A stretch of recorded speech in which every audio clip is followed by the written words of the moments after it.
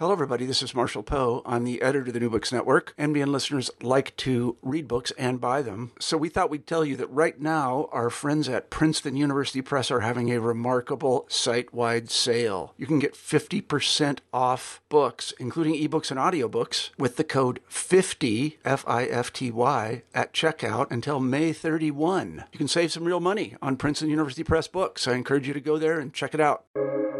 Welcome to the New Books Network. Welcome to New Books in History, a channel on the New Books Network. I'm your host, Michael Vann of Sacramento State University. Today I'm chatting with Maurits, Bastiaan, Meerwijk about A History of Plague in Java, 1911-1942, out with Cornell University Press in 2022. Dr. Meerwijk earned his PhD in history at the University of Hong Kong with a dissertation entitled Dengue Fever in Modern Asia. He has been a research associate at the University of St. Andrews and a lecturer at the University of Hong Kong. He is currently a postdoc researcher at the University of Leiden and the scientific secretary at the Health Council of the Netherlands. A History of Plague in Java is his first book. Dr. Meerwijk, Maurits, if I may, welcome to New Books in History. Yeah, thank you so much for having me. Good to see you here again. Yeah. And I said this off mic, but let me apologize again for any mispronunciation of your last name, and I also apologize to my Dutch ancestors. We were working on my epigenetic pronunciation skills, but well, I think you did just fine. So okay. It's all good. I did my ancestors proud then. Okay, so I'm really excited to chat with you because we share some of the same obsessions, and it's a select group of us, right? The fascination with rats and plague in colonial Southeast Asia. But before we get into the book, A History of Plague in Java, would you please tell us a bit about yourself? I'm curious to how you came to do graduate work in Hong Kong and why you were drawn to the history of disease. Yeah, great questions to start with. A little trip down memory lane for me. The obsession with infectious disease history came first while I was doing my master's degree at the University of Warwick.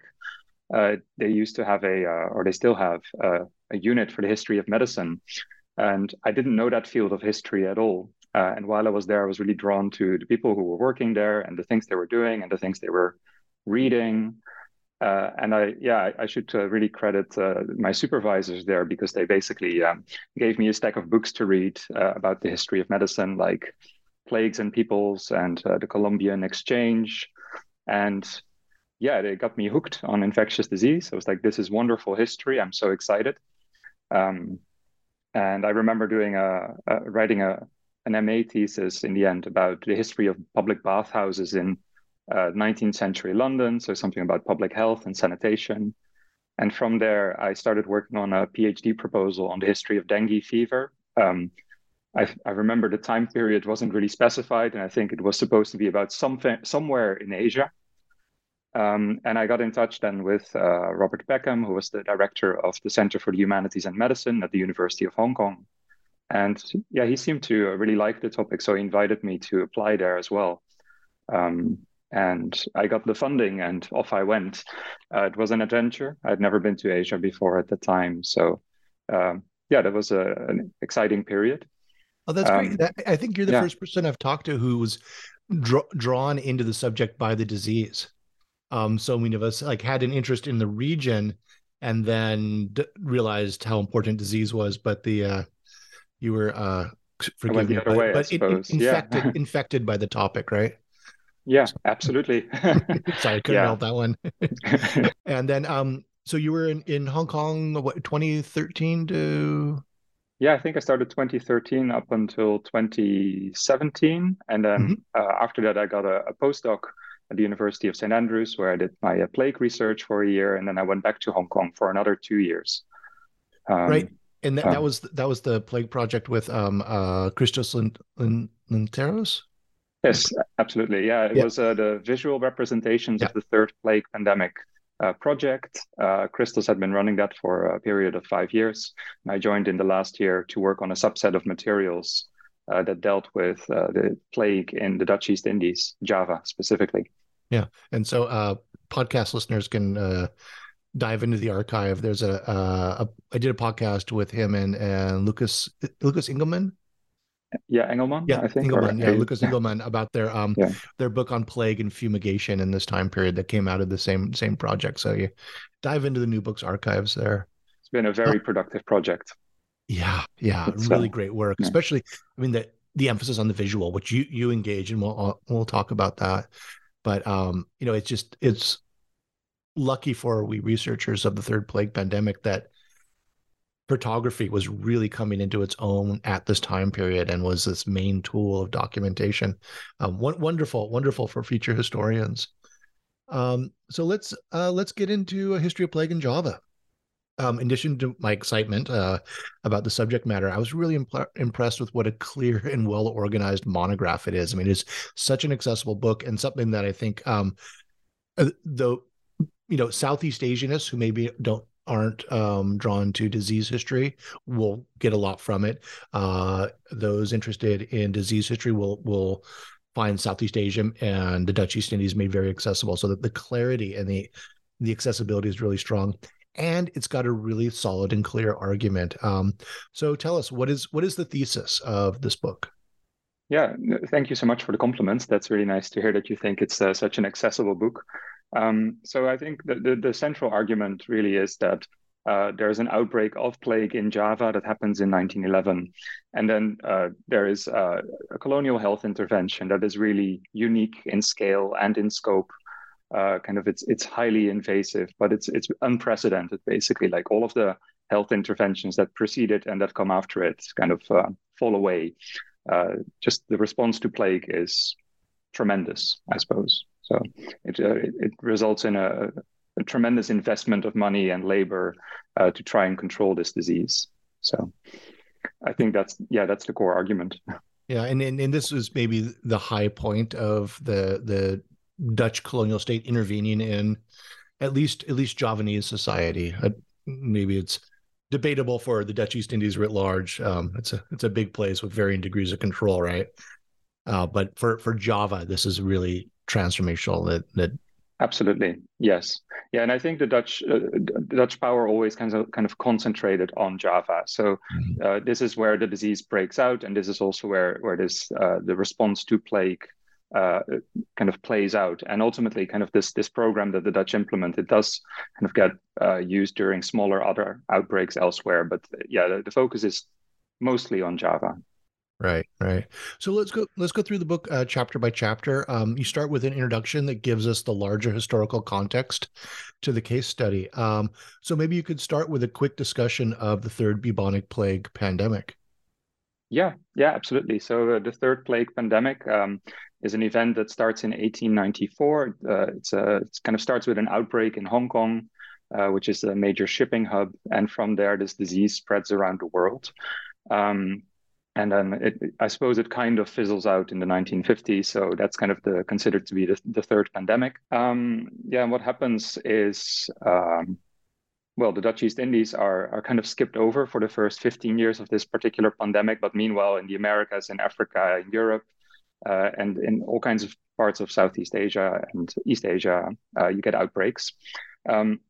Already in Hong Kong in 1894, the disease is kind of recognized as the true bubonic plague, that kind of the same one that struck Eurasia in the Middle Ages. And then before that, you had the plague of Justinian that is also considered to be true plague. So those would be then the three pandemics, the plague of Justinian, the Black Death in the Middle Ages, and then this new event that starts in 1894. What else can I say about that? It's a time in which a lot of research is being done on plague and much new knowledge is generated. But at the same time, much about plague remains unclear or unknown. You have all these different categories of plague, like pneumonic plague and bubonic plague, septicemic plague, but also really quirky, unfamiliar kinds like pestis minor. What is it? So there's a lot of debate about what is plague and what it isn't. A lot of research being done on how it spreads, and ultimately, of course, rats get implicated. But you have all these other transmission theories that also remain popular for quite a while. Maybe it's not just the rats that help to spread the disease, So much remains unknown. Mm-hmm. Yeah. it's very much associated with high imperialism. You have the industrialization of maritime transportation, cities growing tremendously at the turn of the century. And I think of Myron Eschenberg's now classic plague ports, where, he looks at the plague arriving in these different cities around the world. I mean, my hometown's Honolulu, so there was a very, very intense history there with the plague in the so-called Chinatown, and then the still debatable origins of the fire, but a fire burned down Chinatown, probably set by the Howley of the White public health officials. And then that became known as the Honolulu solution. And when plague gets to San Francisco, they were city officials were openly talking about a Honolulu policy for San Francisco's Chinatown, meaning burn the thing down. It's very worrisome. Yeah. I mean, but it shows it resonates with some things you're talking about. It's not as horrifying and as violent as the Japanese cases, but it shows the sense of crisis and anxiety in public health officials around the world, right? Absolutely. Yeah. So basically, wherever plague spreads, it causes fear and panic or denial, and themes that we're all familiar with in the present as well. And you get these really, sometimes I would even say absurd responses, like the burning down of houses and districts. Very severe quarantines or forms of segregation. Basically, and as you say, it kind of spreads along these major highways of empire or major shipping routes. And you get all of these port cities that are being particularly hard struck by the disease. And the case of Java is quite interesting because actually it skips the major port cities, and the disease entrenches itself into the rural hinterland of Java. So that's kind of what makes the outbreak in Java unique. Yeah, I found that so fascinating because it really undermined a lot of what I know and knew and had been studying for a couple of years now about plague in Southeast Asia and the world. Here you have these rural reservoirs and this rural contagion. But we'll talk about that some more. So tell us, just again by way of introduction, what's happening in the Dutch East Indies for in these years? This is the time of the so-called ethical policy, right? What does that mean in theory and practice? Yeah, so kind of over the first 15 years of this plague pandemic, the Dutch kind of make a shift towards what they call the ethical policy, which is kind of the Dutch answer to the Americans' white man's burden or other civilizing missions, such as the Mission Civilisatrice. And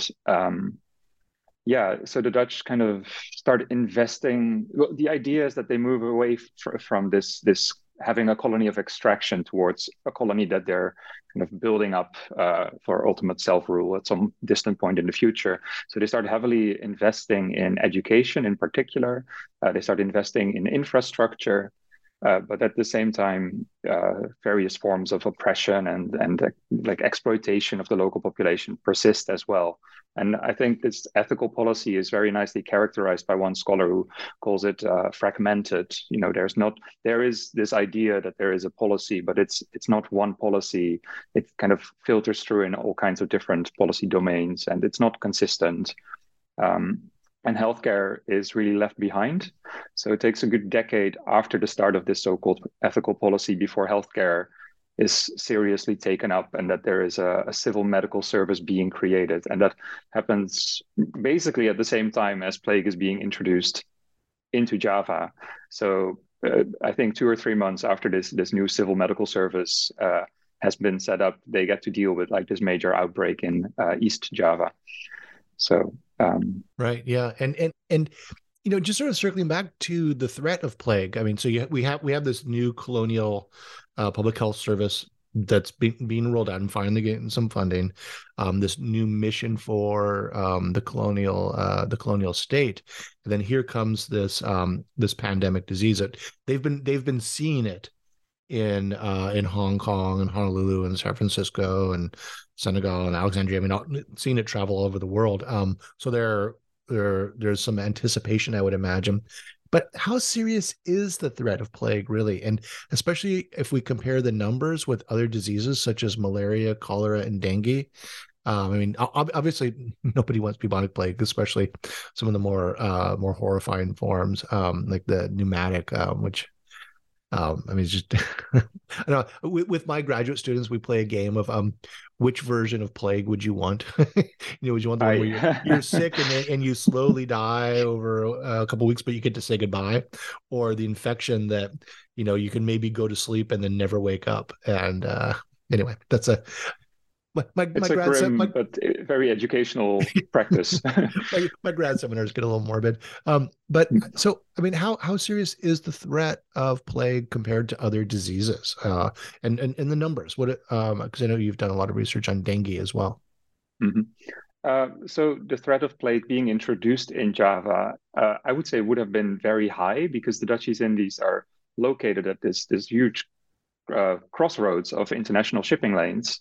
So it really is quite surprising that they didn't have a major outbreak earlier. They had like a few incidents here and there, but those never spread. One was in Sumatra in 1906, but then that never spreads. It shows the capacity of the Dutch East Indies to host plague, I suppose. So there is kind of this anxious suspense. There's fear that the disease might be introduced. But also the Dutch become complacent. They're kind of like, well, it hasn't arrived for 15 years. We keep a close watch on the port cities, the major port cities.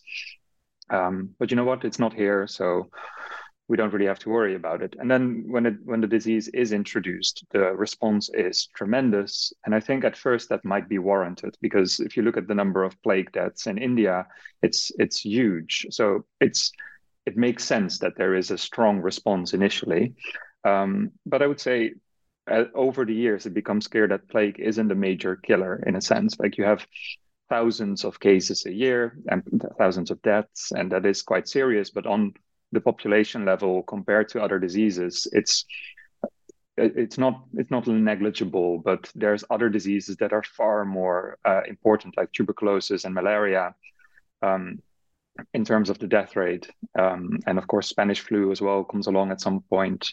But the response to all of those diseases is much more muted. So whereas plague gets its own bureau after a few years, I think a malaria bureau is only set up somewhere in the 1920s. Mm-hmm. So the response to those slower endemic diseases, if you will, is more muted.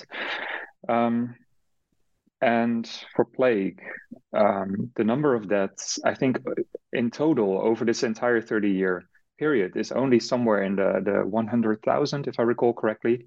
It's amazing how quickly you forget numbers after you finish writing your book. You just put it away. But yeah, it's somewhere in the 100,000 something, if I recall correctly. And if you look back at it then, and you also look at the budgets for public health, you just see how staggering the response of the Dutch colonial state to plague really is. They have health budgets that go from 7 million to 12 million to 21 million over this period. And through that time, you see that plague kind of consumes 2 million, 5 million, 4 million a year. So it's a huge chunk of the budget dedicated to controlling this one disease that spreads really slowly from east to central to West Java that doesn't kill that many people. So yeah, the disease really hit a nerve, I suppose, with the colonial government. Yeah, I mean, I think there's something there's a real visceral fear and anxiety, and I think that here you see these very rational modern state bureaucracies like succumbing to this panic. Which panic. Robert Peckham has worked on with the his work, your graduate advisor. Empires of Panic, right? And I think he's working on a new book. Yeah. Empire. I mean, literally Empires of Panic. Absolutely. Yeah. So I think plague is so amazing for studying the state in the abstract sense, especially at the dawn of sort of 20th century modernity. You see this whole mechanism swing into action. Anyway, so I just find that fascinating. So let's get into chapter 1, which looks at plague in East Java, and Dutch officials decided that housing was a danger and traditional housing. So how did they come to this conclusion? Yeah, that's I suppose that's where it all started. The whole book, basically, what happens is that the Dutch officials suspect that the rat is kind of the main reservoir of the disease. So when plague breaks out, they start searching for plague rats in the affected districts in East Java, but they don't find any. And that persists for months. So for months, they can't find any plague rats, or they can't find plague rats in any significant numbers. So the Dutch responders, kind of the first responders to the outbreak, they're kind of left in doubt as to where the disease is, where does it come from, how does it spread. Yeah, so that's kind of the question at the back of their mind constantly. Like, they have all these cases, but they can't really trace back how these people got sick. So the plague is, if you look at a map, basically from week to week, the cases appear very sporadically or erratically through the district. And then these other transmission theories that kind of survived up until this time, they gain credence as well. So maybe plague bacilli are still infecting the ground. Maybe burning a house is the only way of getting rid of the disease somehow. There's all these different kinds of responses. So they start quarantining people. They start segregating, or how do you say, cordoning off villages and districts. Mm-hmm. And still they can't find these plague rats. And it takes a good 2 or 3 months before someone comes along, a new bacteriologist who is brought in from Amsterdam. And he first suggests that, hey, maybe these plague rats, they are there, but we just can't find them because they're hiding somewhere in the houses of the plague patients. And at this point, they start with a few houses of patients. They start tearing them down, looking through the rubble. And then ultimately they do find a couple of plague rats. And then they are like, okay, this is it. And they organize these search brigades, I think 50 or so of them. And they start going through the entire district. And every time a plague house is identified, the house of a plague patient is identified, they start searching through the entire house, demolishing it. And slowly but steadily, they start to identify hiding spaces of rats. And they find these dead or dying plague rats hiding in all sorts of nooks and crannies. And in particular, so they find them in between double walls, they find them up on ceilings, but in particular, they find them in pieces of bamboo, which is the main construction material used in Java. And they kind of latch onto bamboo as that particular thing that makes a Javanese house particularly plague dangerous. Yeah, I found that so fascinating and so eye-opening for everything that I've been thinking about for a decade in terms of plague in Southeast Asia. I've been focusing on the French sewers and the steamships and the railways and all these aspects of colonial modernity and industrialization and urban planning and so forth, creating these environments for rats that can potentially carry the plague. And then here you've completely flipped it and realize that no, it's in tradition, it's in pre-colonial architecture and the village, and that's where the thread is. Even in native construction materials, that's the term they start using. Actually, also the sewers really interest me because I thought the Dutch were obsessed with the tubular aspect of the bamboo, but sewers are, of course, also tubular in a way. So maybe there's something about that, tubes running through places that, captivates the minds of physicians and bacteriologists. Well, it captivates the minds of rats. I mean, they do love it. they do love the. I mean, there's an objective reality here. I mean, they do love it. I mean, there was an article in the Guardian a couple of years ago about the searching for rats in Jakarta sewers today. And they cited me for the plagues, the history of not plague, but rats and sewers in Southeast Asia. And it was, some of these older sewers and how the heck are they going to get these rats out? So one of the things that was really great in this book is that you have the solid discussion of the role of photography.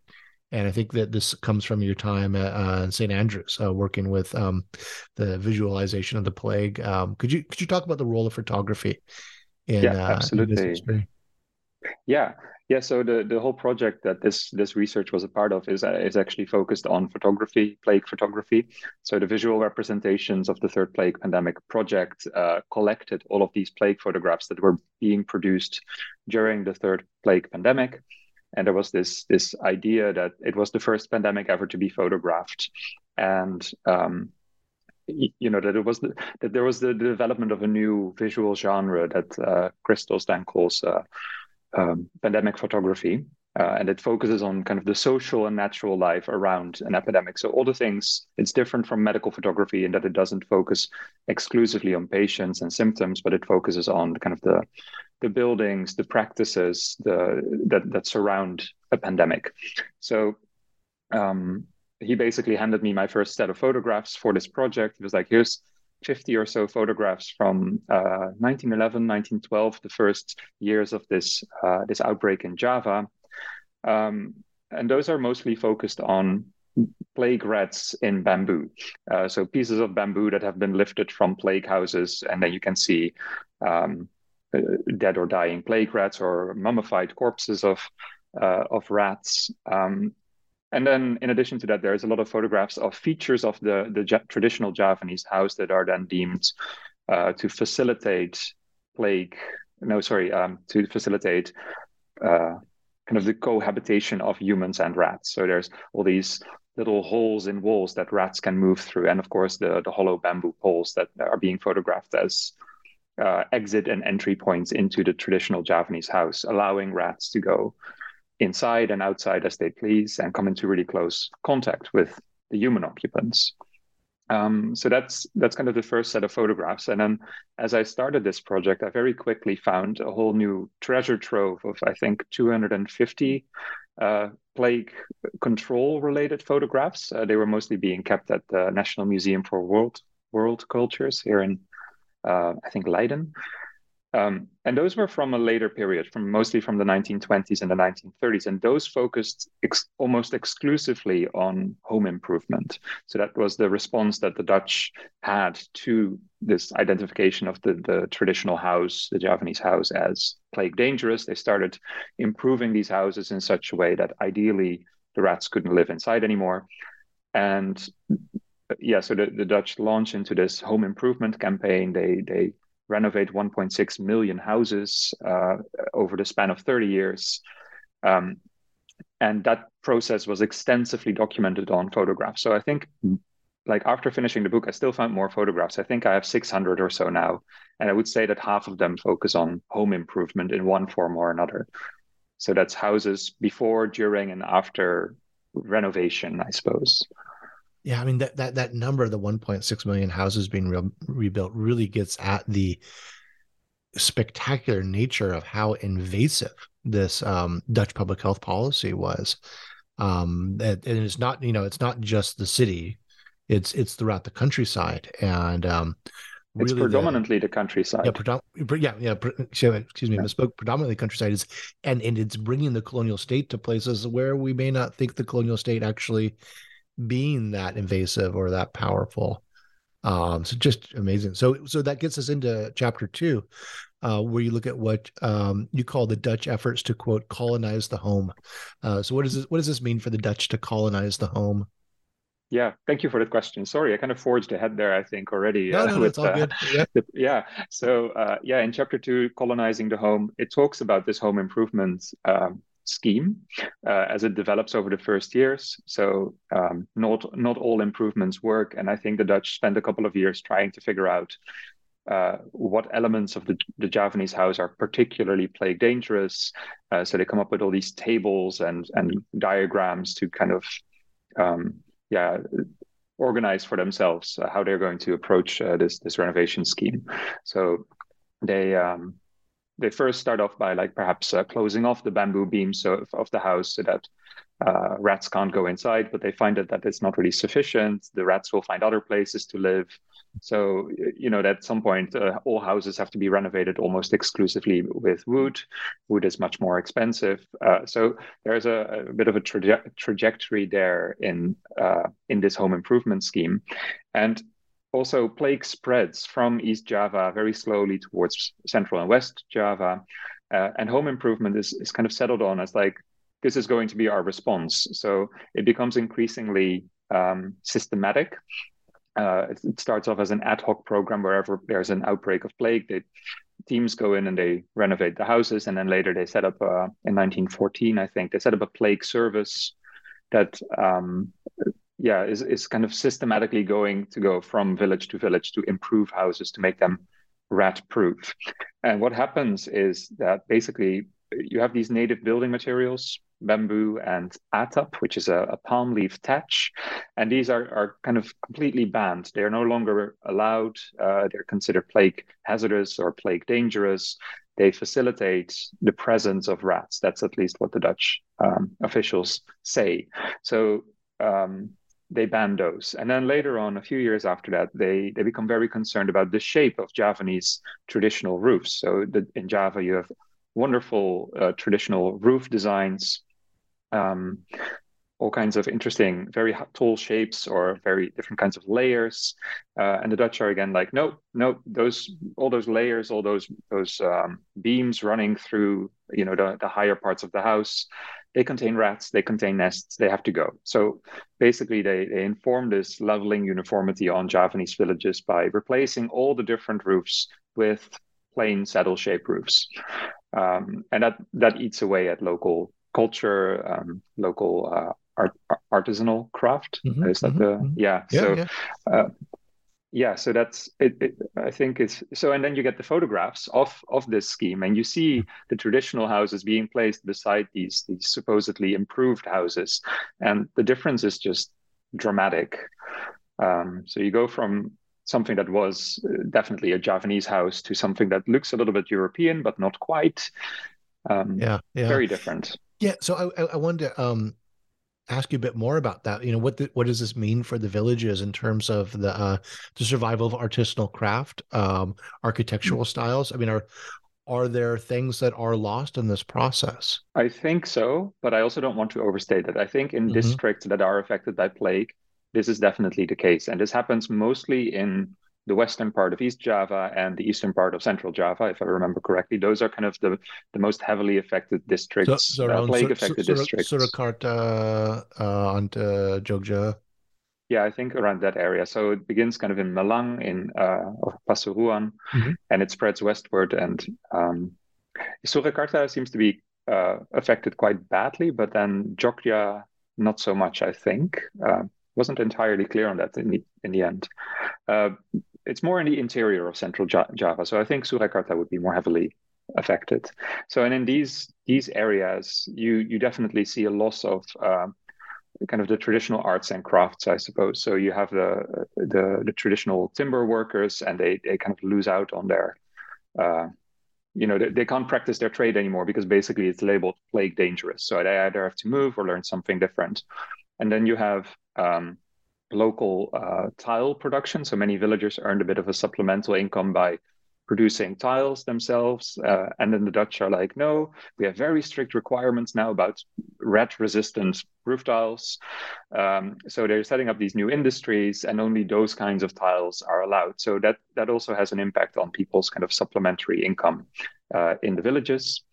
And then, of course, there is that kind of the social effects here as well, that you have houses of all kinds of different quality, with different kinds of roofs. The roofs are status symbols of class and race, not race, perhaps class, but ethnic identity. Yeah. I mean, there's this is Indonesia, so you have incredible. I think I went for rank and status, actually. Yeah, rank and status. Yeah. Okay, yeah. But yeah, so rank and status, and they the Dutch kind of come in and they demolish all of that.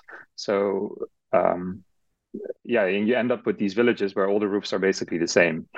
So it's a very dramatic transformation. And as I mentioned, a bit of a leveling uniformity socially as well as architecturally.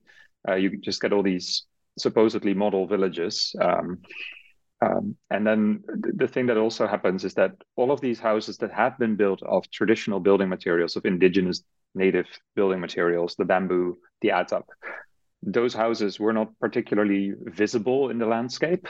And the Dutch come in with their red tiles, and suddenly you get these photographs of houses that really jump out from the background. So Oh, interesting. also, Yeah. yeah, so the houses really become like the population becomes more visible. Yeah. Just the look of the landscape of Java is going to change. Oh, that's so fascinating because so I work on colonial cities. We talk about so much about the transformation that is the urban center. So Surabaya or Semarang in this case. I think Mas Marco wrote about Semarang in this time period, and the dramatic urban transformations and what that looks like with light and all these buildings and concentrations of people. But you see this colonial impact spreading throughout the rural provinces. That's really fascinating. Mm-hmm. Yeah. Yeah, I think the Dutch have a kind of a tendency to engineer solutions, if you will. So already before plague happens, they have kind of launched into these sanitary and hygiene campaigns where they rebuild their cities. So for Semarang and Jakarta and such, they start designing these new neighborhoods and putting in is it piped water and artesian wells and things like that. There is a broader colonial movement for kampong reform or kampong improvement, which is kind of separate from the plague improvement, the plague home improvement. But yeah, it kind of the home improvement for plague fits into that larger pattern. And the interesting thing, as you say, is that it kind of moves into the countryside. And as you mentioned earlier, like you get these home improvement interventions in places where people had never seen colonial officials before. So it really is a material expansion of Dutch state power and cultural influence at this period. Yeah, yeah, and individuals encountering the state in a very real material way, like their whole life has been changed because their house has been torn down and rebuilt. That's just so fascinating. So chapter 3 looks at the Dutch colonial public health messaging. So how did the colonial state present its efforts, and who are they trying to reach? Who is and where is their audience when they're talking about what they're up to with combating plague in Java? Yeah, that was actually perhaps the most fun chapter to write. I don't really know why, but it was just I kept coming across more and more references of Dutch officials and physicians, and then later other people putting up exhibitions and holding lectures and all around the world, basically now, mostly in the Netherlands and kind of neighboring countries, and also in Java itself. You have these physicians mostly that go from place to place, and they give lectures about home improvement, about plague control. They have hundreds of lantern slides that they show to people. And it really started to look like they had some sort of advertisement campaign going on for this home improvement scheme, for the plague control program. And it starts pretty early, already in 1911, 1912, when they first kind of decide on like, okay, let's do home improvement as our primary response. You have the physicians who come up with that plan, making the rounds, basically defending this intervention. And then as the scheme really develops, sometime around 1920, you get exhibitions in the Netherlands and in Java where home improvement is just continuously featured. There's always at some colonial fair, there will always be a public health stand, and there will always be photographs or house models of plague dangerous and plague resistant houses. And I think at first they're trying to kind of convince perhaps colonial officials that this is a worthwhile intervention. They also at some point start to really broadcast their intervention to the Javanese public that has to suffer through it. That happens somewhere in the 1920s. And then increasingly, you also see that Dutch physicians and officials, they start promoting their home improvement scheme to foreign dignitaries, so mostly scientists and other colonial health officials from neighboring colonies. So you have various prominent League of Nations officials and Rockefeller officials visiting the Dutch East Indies, and the Dutch take them on tours. They're showing them all their maps and their diagrams and their photographs, but they're also taking them to recently improved villages. And in the Netherlands, they're trying to, I suppose, really broadcast this particular health intervention to the Dutch audience as evidence of the new ethical course in Dutch colonial rule. So those would be kind of the primary audiences, the Javanese themselves that have to, as I mentioned, suffer it.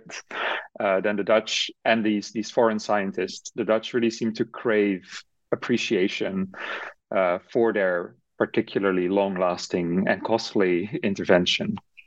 Yeah. And I mean, and this is all wonderful for we historians a century later, because we've got this trove of documents and photographs, and absolutely, that, makes for a good book, right? Yeah, and I really enjoyed the diaries, actually. Like, you have these diaries of Victor Heiser and of what's this man's name from the League of Nations, Norman White, I think. They have these beautiful diaries that you can just keep reading, and they discuss the Javanese landscape, and here's an improved village. There was a plague case. Plague really features very prominently in these travel reports as well, and they just make for such great reading. So that's great. So chapter 4 has a bit of what you identify as a plot twist, and it turns out that rebuilding the home was actually not entirely sufficient to meet the plague threat. And so Dutch officials tried to change Javanese thinking about hygiene and practice, and they tried to work in what they think of as modern practice into adat, Javanese tradition and Islamic tradition. So could you speak about that? Yeah, absolutely. Yeah, very quickly the Dutch realized that improving a house is not enough to kind of to build out plague. Building out plague proves to be an illusion really quickly after home improvement starts. So they find that plague returns to villages that have been improved, and houses that have been improved have rats in them again, sometimes in new places, but also just because people fail to inspect places where they should have been looking for plague rats if they had done their job right, basically. So the Dutch realized that they need some sort of educational campaign to accompany the home improvement scheme. So home improvement becomes kind of the precondition for making a home rat-proof. So you facilitate the search for rats and nests inside the dwelling.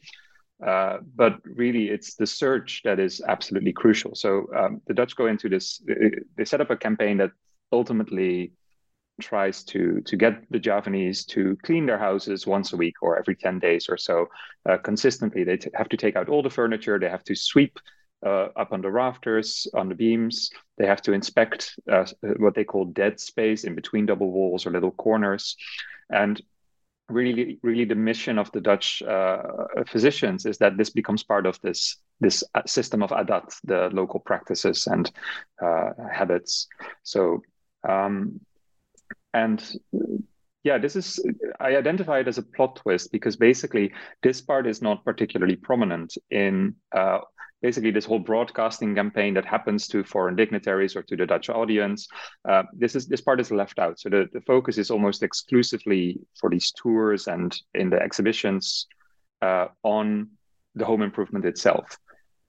But basically from 1911, 1912 onwards, the officials who are involved with plague control, they stress that really no amount of improvement will ever make a house rat-proof or plague-resistant, and that what you need is the education, the uplifting of the local population, the better awareness of hygienic practices and the art of inhabiting a home, if you will. So, and that campaign is equally sustained and equally or perhaps even more invasive, I think, as plague control, as home improvement, because it really goes at the heart of people's daily practices. People are encouraged in their everyday life to see their house in a new way, as a space of interspecies contact, a site of danger, a place that they have to keep clean. Meanwhile, of course, biomedical ideas are being introduced. It's a concurrent but equally as important or even more important campaign in addition to the home improvement itself. Mm-hmm. Yeah, in the colonial state, teaching people how to practice and perform modernity. Absolutely.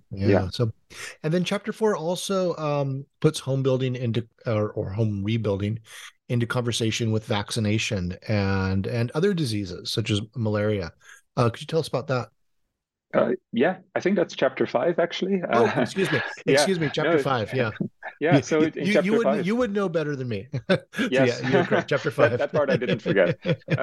Yeah. So what happens there?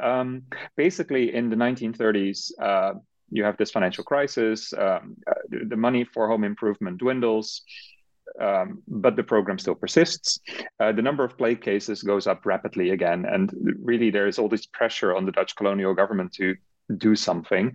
And they hit the jackpot, I suppose, because one of the Dutch health officials at this time, called Louis Otten, he develops a new plague vaccine, and it's miraculously, wondrously efficacious. So basically, concurrently to home improvement, the Dutch come up with this vaccination campaign that is far more cost efficient. I think 20,000 guilders a year to reach a population of about 6 million. And the number of plague cases goes from somewhere in the mid 10,000, 15,000, 13,000. It goes down to the low hundreds. And I think at this point, you suddenly see that home improvement serves a bigger purpose than just plague control. Because despite vaccination being so efficacious and being so cheap, home improvement persists, it expands, it's introduced yet again into new regions. They reach the outbreak and home improvement reach West Java in the 1930s. And home improvement persists. And the Dutch keep saying, now that we have vaccination, we still have to pursue home improvement because that is the most permanent solution. This is the most wonderful thing. And so basically, home improvement persists right up until the Japanese invasion in 1942. Meanwhile, over that period, in 1937, you have the head of the plague service suddenly admitting that home improvement is in fact the cause of new malaria outbreaks. So he claims in 1937, oh, gee, these new houses that we've been building, it turns out that they're very hospitable to mosquitoes. And basically, in the wake of home improvement, you see one malaria outbreak after another. And well, that seemed very tragic, of course, but honest mistake. And then as I was writing the chapter, I kept finding more and more sources about this. And ultimately, it was like, oh, actually, in 1927, 1928, 1929, we already see people referring to a thing called home improvement malaria. So people already recognizing in the late 1920s that home improvement causes outbreaks of malaria. And then 10 years of nothing happens. It even seems to be a little bit hushed up. There is one newspaper article about this in 1928, if I recall, and nothing after that. But if you look in some official government sources, you do find references to home improvement malaria early on. And yeah, for like 7, 8 years, 9 years, nothing seems to be happening. No one seems to be responding to that because the threat of plague is just bigger, supposedly, or as I think I end up arguing, the prestige of home improvement is just so great that they can't abandon it at this point. So, yeah, it's a really awkward development, I suppose. Right. I forget the name of the economics term, whatever that fallacy is, where you've been sinking your investment into something, so you feel like you have to keep it going, right? I mean, I would call that a sinking ship. Yeah. Well, the rats jump off the sinking ship, according to yes. According to and like in the end, the Dutch they do present it like some sort of ethical dilemma. So they refer to it as like the plague rat or Anopheles conundrum, I suppose. Right. And it does seem legitimate until you realize that they kind of didn't inform other people about it for 10 years. So that's the awkward bit. Well, so to wrap up, what does the history of plague in Java tell us about the colonial state, modernity, technocracy? I mean, what are the larger lessons from this your case study?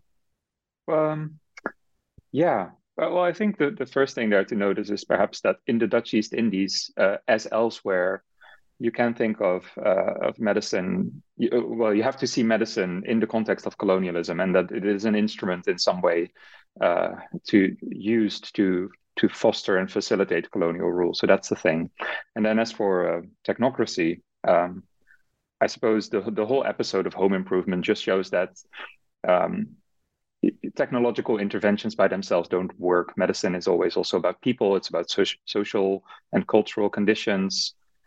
So you can have your wonderful technological fix, but it's never, in the end, it's also about people, I suppose. So there's that. And then about modernity,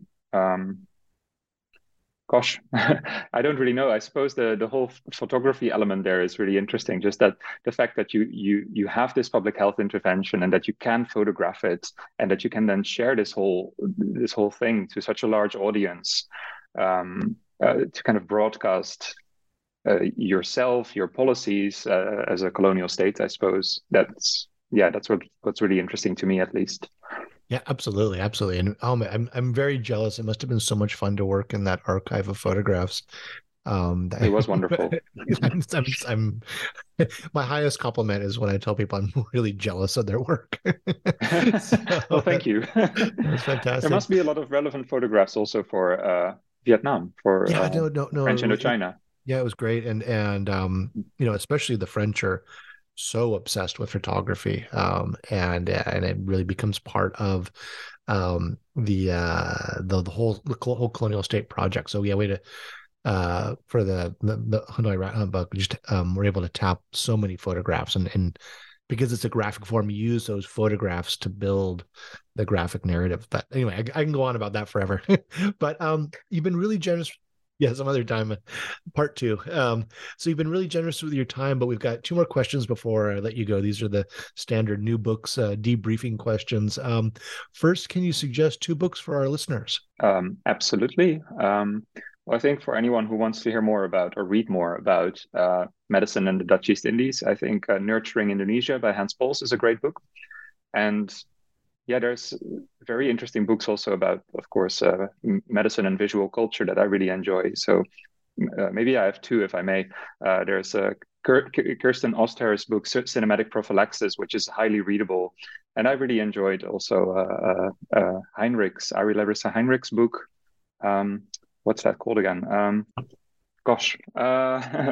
The Afterlife of Images. Yeah, so Ari Larissa Heinrich's book, The Afterlife of Images. That's a really great read as well. So yeah, so those would be my three recommendations, if I may.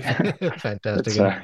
And I'm not really allowed to do this, but I'm going to. I'd also throw in Warwick Anderson, Colonial Pathologies, which you mentioned. I mean, it's such a fun book. It's the same time period, just north in the American Philippines. And so fascinating the way in which, the colonial state comes in and then starts trying to control the bodies of its subjects. Anyway, well, great. And then finally, what are you working on now, and what can we hope to see from you next? So I recently started at the University of Leiden with a project on medical propaganda in Southeast Asia. So it kind of builds on chapter 4 of this book called Plague Propaganda. So it looks into the kind of the early development and then sudden burgeoning of health education materials. So public health films, posters, pamphlets, lantern slides that are being used to kind of bring modern medicine to local populations. So I'm really, so I've collected a lot of these materials, not just on plague, but also many other diseases. So I'm kind of trying to study them as part of a practice, a new public health practice, I suppose, in colonial contexts in Southeast Asia. Oh, fantastic! That's really exciting. And are you looking across the region? So Dutch East Indies, French Indochina, American Philippines. Yeah, so my primary focus is on the Dutch East Indies, French Indochina, and the Philippines, actually. Okay, great. but yeah, so most materials that I have found so far are from the Dutch East Indies. For the Philippines, I mostly have a lot of references to all of the materials that they have, but I haven't actually found a lot of materials yet. And for French Indochina, I have the feeling that there are many materials, but I can't find them. So tips and suggestions greatly appreciated. Maybe I found a couple of posters, but maybe a trip to Marseille and the FARO, the Institute of Tropical Medicine, and their archive. They may be there. That would be a great one. Yeah. Oh, we'll be in touch. I got some ideas for absolutely. You. do let me know. Great. Well, Maurits, Dr. Meerwijk, thank you so much for chatting with me today. Thank you so much for having me. It was a great pleasure. So this has been a conversation with Maurits Bastiaan about A History of Plague in Java, 1911-1942, out with Cornell University Press in 2022. I'm Michael Vann of Sacramento State University, and this has been an episode of New Books in History, a channel on the New Books Network. Thank you for listening.